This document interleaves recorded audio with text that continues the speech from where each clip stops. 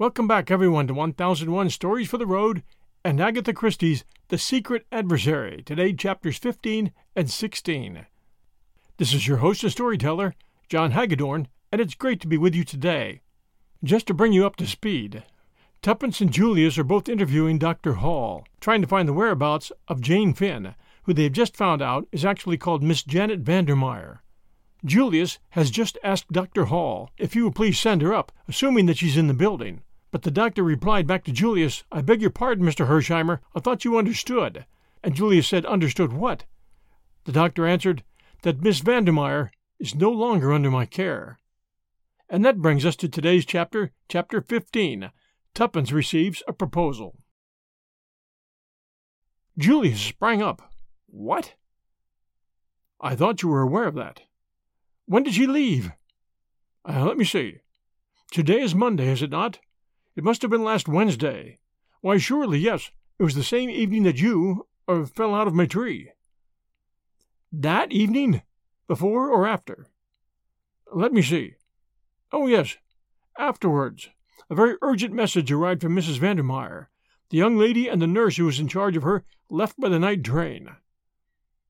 Julius sank back into his chair. "Nurse Edith left with a patient. I remember," he muttered.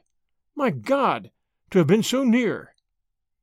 Dr. Hall looked bewildered. "I don't understand. Is the young lady not with her aunt after all?" Tuppence shook her head. She was about to speak when a warning glance from Sir James made her hold her tongue. The lawyer rose. "I'm much obliged to you, Dr. Hall. We're very grateful for all you've told us. I'm afraid we're now in the position of having to track Miss Vandermeyer anew. What about the nurse who accompanied her? I suppose you don't know where she is?" The doctor shook his head. "We've not heard from her, as it happens. I understood she was to remain with Miss Vandermeyer for a while. But what could have happened? Surely the girl has not been kidnapped." "That remains to be seen," said Sir James gravely. The other hesitated. "Do you think I ought to go to the police?" No. In all probability, the young lady is with other relations." The doctor was not completely satisfied, but he saw that Sir James was determined to say no more, and realized that to try and extract more information from the famous K.C. would be a mere waste of labor. Accordingly, he wished them good-bye, and they left the hotel. For a few minutes they stood by the car talking. "How maddening!" cried Tuppence. "To think that Julius must have been actually under the same roof with her for a few hours." "I was a darned idiot," muttered Julius gloomily. "You couldn't have known," Tuppence consoled him. "Could he?" She appealed to Sir James. "I should advise you not to worry," said the latter kindly. "No use crying over spilled milk, you know." "The problem is what to do next," added Tuppence. Sir James shrugged his shoulders. "You might advertise for the nurse who accompanied the girl. That's the only course I can suggest, and I must confess I do not hope for much result. Otherwise, there's nothing we can do." "Nothing?" said Tuppence blankly. And Tommy?" "We have to hope for the best," said Sir James. "Oh, yes, we must go on hoping." But over her downcast head his eyes met Julius's, and almost imperceptibly he shook his head. Julius understood. The lawyer considered the case hopeless. The young American's face grew grave. Sir James took Tuppence's hand. "You must let me know if anything further comes to light. Letters will always be forwarded." Tuppence stared at him blankly. "You're going away?" "I told you, don't you remember? To Scotland." "Yes, but I thought—" The girl hesitated. Sir James shrugged his shoulders. "My dear young lady, I can do nothing more, I fear. Our clues have all ended in thin air. You can take my word for it that there is nothing more to be done. If anything should arise, I shall be glad to advise you in any way I can." His words gave Tuppence an extraordinarily desolate feeling. "I suppose you're right," she said. "Anyway, thank you very much for trying to help us. Goodbye." Julius was bending over the car. A momentary pity came into Sir James's keen eyes as he gazed into the girl's downcast face. "Don't be too disconsolate, Miss Tuppence," he said in a low voice. "Remember, holiday time isn't always all playtime. One sometimes manages to put in some work as well." Something in his tone made Tuppence glance up sharply. He shook his head with a smile. "Nope, I shan't say any more. Great mistake to say too much. Remember that. Never tell all you know, not even to the person you know best. Understand? Goodbye." And he strode away. Tuppence stared after him. She was beginning to understand Sir James's methods. Once before he had thrown her a hint in the same careless fashion. Was this a hint? What exactly lay behind those last brief words? Did he mean that, after all, he had not abandoned the case? That secretly he would be working on it? Her meditations were interrupted by Julius, who adjured her to get right in. "You're looking kind of thoughtful," he remarked as they started off. "Did the old guy say anything more?" Tuppence opened her mouth impulsively and then shut it again. Sir James's words sounded in her ears. "Never tell all you know, not even to the person you know best." And like a flash there came into her mind another memory. Julius before the safe in the flat, her own question and pause before his reply. Nothing. Was there really nothing in that safe, or had he found something he wished to keep to himself? If he could make a reservation, so could she. "Nothing particular," she replied. She felt, rather than saw, Julius throw a sideways glance at her. "Say, shall we go for a spin in the park?" "If you like." For a while they ran on under the trees in silence. It was a beautiful day. The keen rush through the air brought a new exhilaration to Tuppence. "Say, Miss Tuppence, do you think I'm ever going to find Jane?" Julius spoke in a discouraged voice. The mood wasn't so alien to him that Tuppence turned and stared at him in surprise. He nodded. "That's so. I'm getting down and out over the business. Sir James today hadn't got any hope at all. I can see that. I don't like him. We don't gee together somehow. But he seems pretty sharp, and I guess he wouldn't quit if there was any chance of success, now would he?" Tuppence felt rather uncomfortable, but clinging to her belief that Julius also had withheld something from her, she remained firm. "He suggested advertising for the nurse," she reminded him. Yes, with a forlorn hope flavor to his voice. "No, I'm about fed up. I've half a mind to go back to the States right away." "Oh, no," cried Tuppence. "We've got to find Tommy." "I forgot Tommy," said Julius contritely. "That is so. We must find him. But well, I've been daydreaming ever since I started on this trip, and these dreams are rotten poor business. I'm quitting them. Say, Miss Tuppence, there's something I'd like to ask you." "Yes?" "You and Beresford. What about it?" "I don't understand you," replied Tuppence with dignity, adding rather inconsequently, "and anyway, you're wrong. You both don't have a kindly feeling for one another?" "Certainly not," said Tuppence with warmth. "Tommy and I are friends, nothing more." "I guess every pair of lovers has said that some time or another," observed Julius. "Nonsense!" snapped Tuppence. "Do I look the sort of girl that's always falling in love with every man she meets?" "You do not. You look the sort of girl that's mighty often getting fallen in love with." "Oh," said Tuppence, rather taken aback. "That's a compliment, I suppose?" "Sure. Now let's get down to this. Supposing we never find Beresford, and—" "All right, say it. I can face facts. Supposing he's dead. Well? And all this business fiddles out. What are you going to do?" "I don't know," said Tuppence forlornly. "You'll be darn lonesome, you poor kid." "I shall be all right," snapped Tuppence with her usual resentment of any kind of pity. "What about marriage?" inquired Julius. "You got any views on that subject?" "I intend to marry, of course," replied Tuppence. "That is, if—" She paused, knew a momentary longing to draw back, and then stuck to her guns bravely. "If I can find someone rich enough to make it worth my while. That's frank, isn't it? I dare say you despise me for it." "I never despise business instinct," said Julius. "What particular figure do you have in mind?" "Figure?" asked Tuppence, puzzled. "Do you mean tall or short?" No. Sum, income. Oh, I haven't quite worked that out." "What about me?" "You?" "Sure thing." "Oh, I couldn't." "Why not?" "I tell you I couldn't." "Again, why not?" "It would seem so unfair."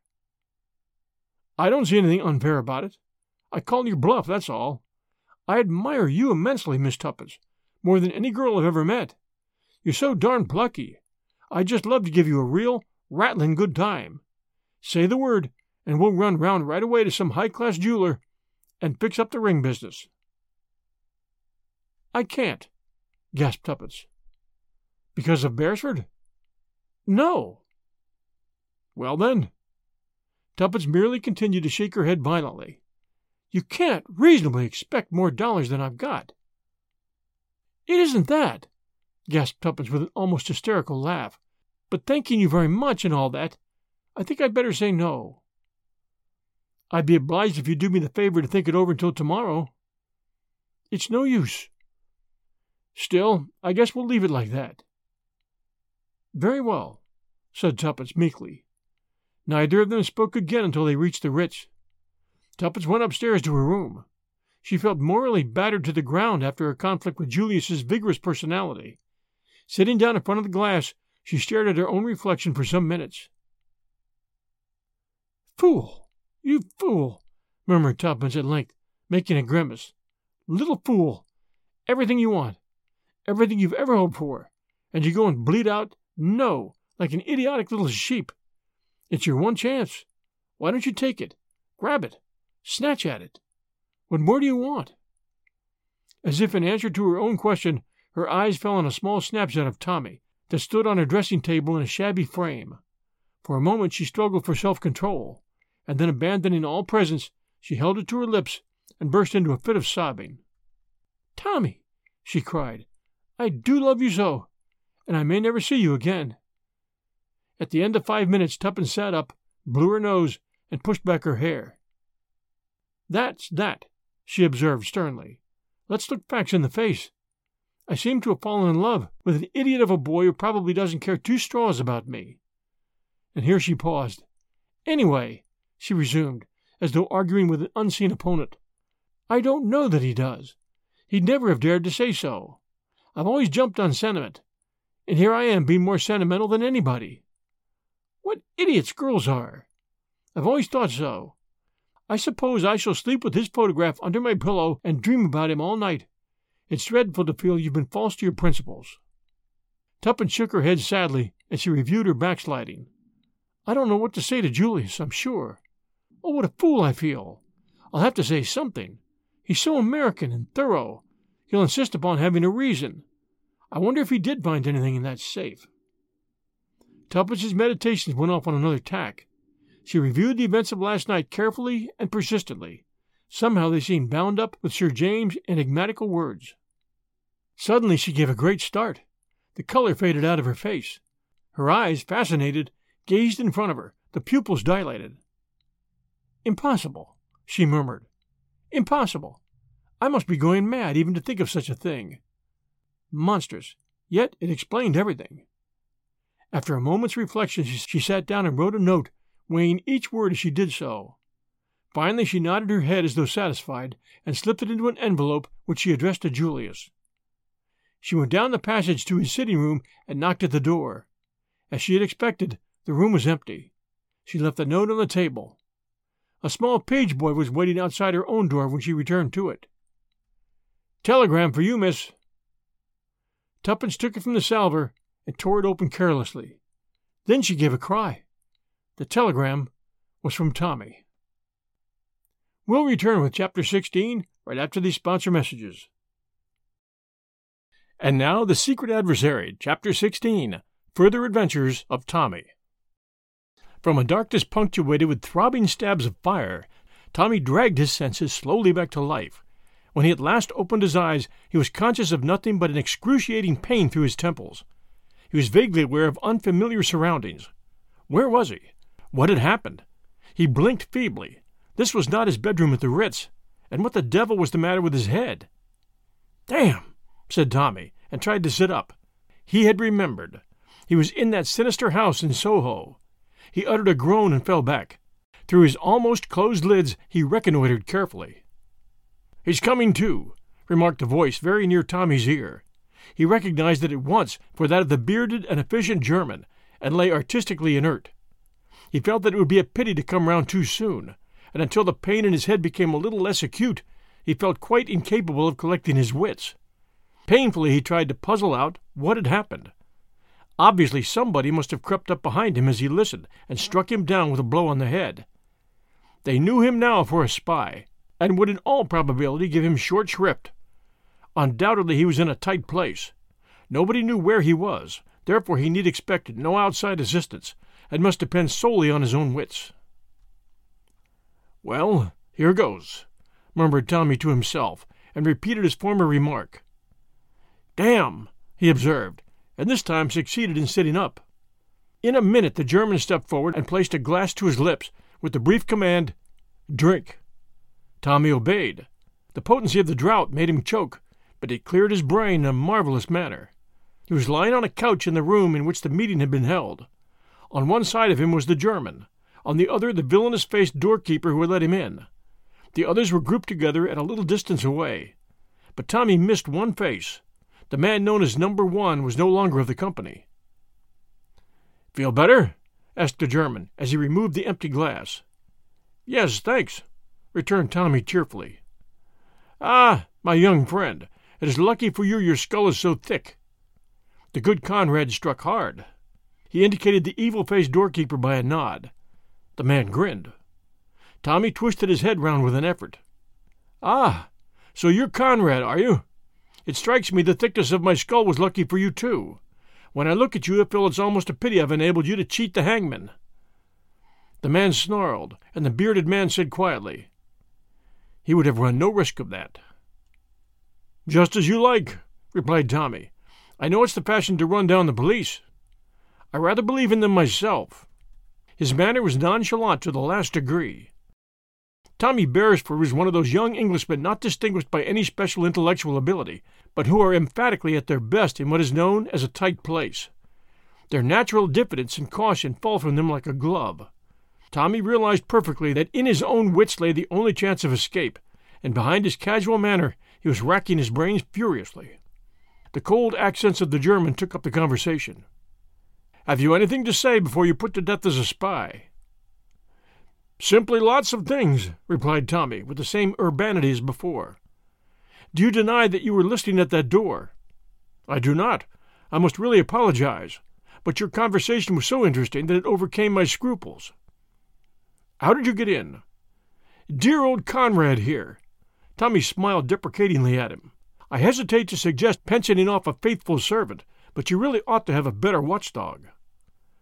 Conrad snarled impotently, and said sullenly, as the man with the beard swung round upon him, "He gave the word. How was I to know?" "Yes," Tommy chimed in. "How was he to know? Don't blame the poor fellow. His hasty action has given me the pleasure of seeing you all face to face." He fancied that his words caused some discomposure among the group, but the watchful German stilled it with a wave of his hand. "Dead men tell no tales," he said evenly. "Ah," said Tommy, "but I'm not dead yet." "You soon will be, my young friend," said the German. An assenting murmur came from the others. Tommy's heart beat faster, but his casual pleasantness did not waver. "I think not," he said firmly. "I should have a great objection to dying." He had them puzzled. He saw that by the look on his captor's face. "Can you give us any reason why we should not put you to death?" asked the German. "Several, actually," replied Tommy. "Look here, you've been asking me a lot of questions. Let me ask you one for a change. Why didn't you kill me off at once before I regained consciousness?" The German hesitated, and Tommy seized his advantage. "Because you didn't know how much I knew, and where I obtained that knowledge. If you kill me now, you'll never know." But here the emotions of Boris became too much for him. He stepped forward, waving his arms. "You hellhound of a spy!" he screamed. "We'll give you short shrift. Kill him!" There was a roar of applause and approval. "You hear that?" said the German, his eyes on Tommy. "What have you to say to that?" "Say?" Tommy shrugged his shoulders. "Pack of fools. Let them ask themselves a few questions. How did I get into this place? Remember what dear old Conrad said? With your own password, wasn't it? How did I get hold of that? You don't suppose I came up those steps haphazard and said the first thing that came into my head?" Tommy was pleased with the concluding words of his speech. His only regret was that Tuppence was not present to appreciate its full flavor. "That is true," said the working man suddenly. "Comrades, we've been betrayed." An ugly murmur arose. Tommy smiled at them encouragingly. "That's better. How can you hope to make a success of any job if you don't use your brains?" "You will tell us who has betrayed us," said the German, "but that shall not save you. Oh, no. You shall tell us all that you know. Boris here knows pretty ways of making people speak." "Bah!" said Tommy scornfully, fighting down a singularly unpleasant feeling in the pit of his stomach. "You will neither torture me nor kill me." "And why not?" asked Boris. "Because you'd kill the goose that lays the golden eggs," replied Tommy quietly. There was a momentary pause. It seemed as though Tommy's persistent assurance was at last conquering. They were no longer completely sure of themselves. The man in the shabby clothes stared at Tommy searchingly. "He's bluffing you, Boris," he said quietly. Tommy hated him. Had the man seen through him? The German, with an effort, turned roughly to Tommy. "What do you mean?" "What do you think I mean?" parried Tommy, searching desperately in his own mind. Suddenly Boris stepped forward and shook his fist in Tommy's face. "Speak, you swine of an Englishman! Speak!" "Don't get so excited, my good fellow," said Tommy calmly. "That's the worst of you foreigners. You can't keep calm. Now, I ask you, do I look as though I thought there were the least chance of your killing me?" He looked confidently around and was glad they could not hear the persistent beating of his heart which gave the lie to his words. "No," admitted Boris at last, sullenly. "You do not." "Thank God he's not a mind-reader," thought Tommy. Aloud he pursued his advantage. "And why am I so confident? Because I know something that puts me in a position to propose a bargain." "A bargain?" The bearded man took him up sharply. "Yes, a bargain. My life and liberty against—" He paused. "Against what?" The group pressed forward. You could have heard a pin drop. Slowly Tommy spoke. "The papers that Danvers brought over from America in the Lusitania." The effect of his words was electrical. Everyone was on his feet. The German waved them back.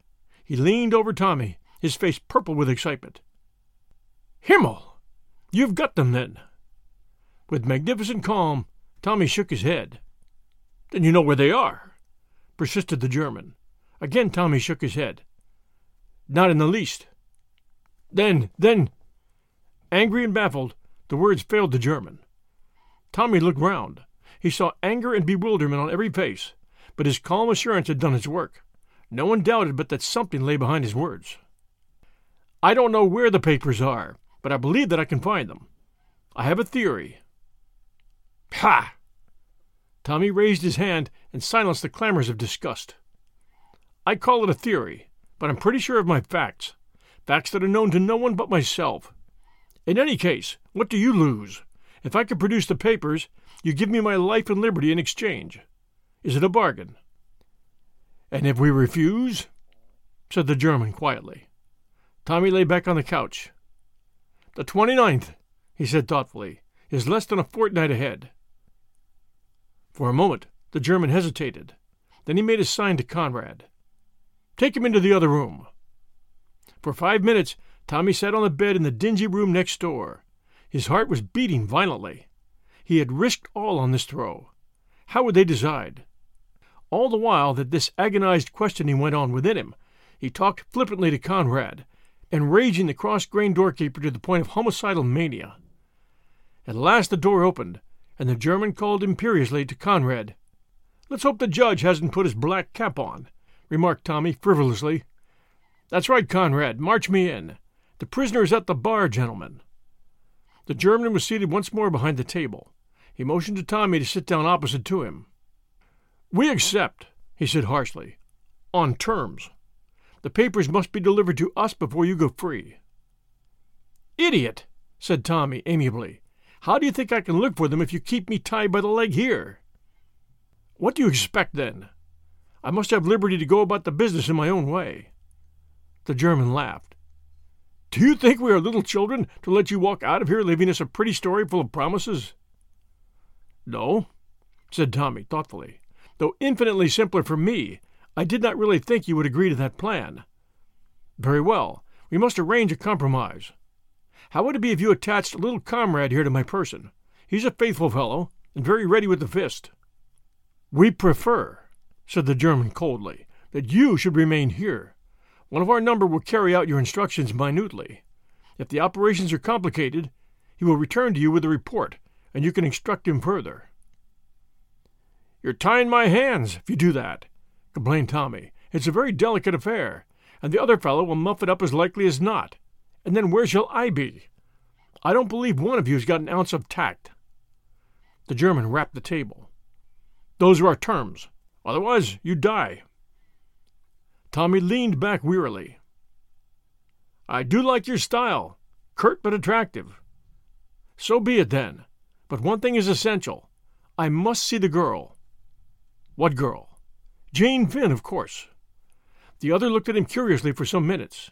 Then he said slowly, and as though choosing his words with care, "Do you not know that she can tell you nothing?" Tommy's heart beat a little faster. Would he succeed in coming face to face with the girl he was seeking? "I shall not ask her to tell me anything," he said quietly. "Not in so many words, that is." "Then why see her?" Tommy paused. "To watch her face when I ask her one question," he replied at last. Again there was a look in the German's eyes that Tommy did not quite understand. "She will not be able to answer your question," said the German.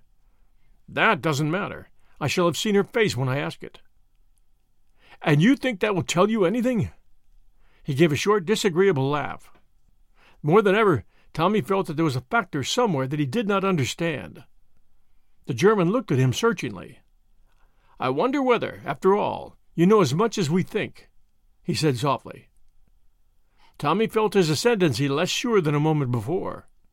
His hold had slipped a little, but he was puzzled. What had he said wrong? He spoke out on the impulse of the moment. "There may be things that you know which I do not. I have not pretended to be aware of all the details of your show, but equally I've got something up my sleeve that you don't know about, and that's where I mean to score. Danvers was a damned clever fellow." He broke off as if he had said too much. But the German's face had lightened a little. "Danvers?" he murmured. "I see." He paused a minute, then waved to Conrad. "Take him away. Upstairs." "Wait a minute," said Tommy. "What about the girl?" "That may perhaps be arranged." "It must be." "We'll see about that. Only one person can decide that." "Who?" asked Tommy, but he knew the answer. The German said, "Mr. Brown." "Shall I see him?" "Perhaps." "Come," said Conrad harshly. Tommy rose obediently. Outside the door, his jailer motioned him to mount the stairs. He himself followed close behind. On the floor above, Conrad opened a door, and Tommy passed into a small room. Conrad lit a hissing gas burner and went out. Tommy heard the sound of the key being turned in the lock. He set to work to examine his prison. It was a smaller room than the one downstairs. There was something peculiarly airless about the atmosphere of it. Then he realized that there was no window. He walked round it.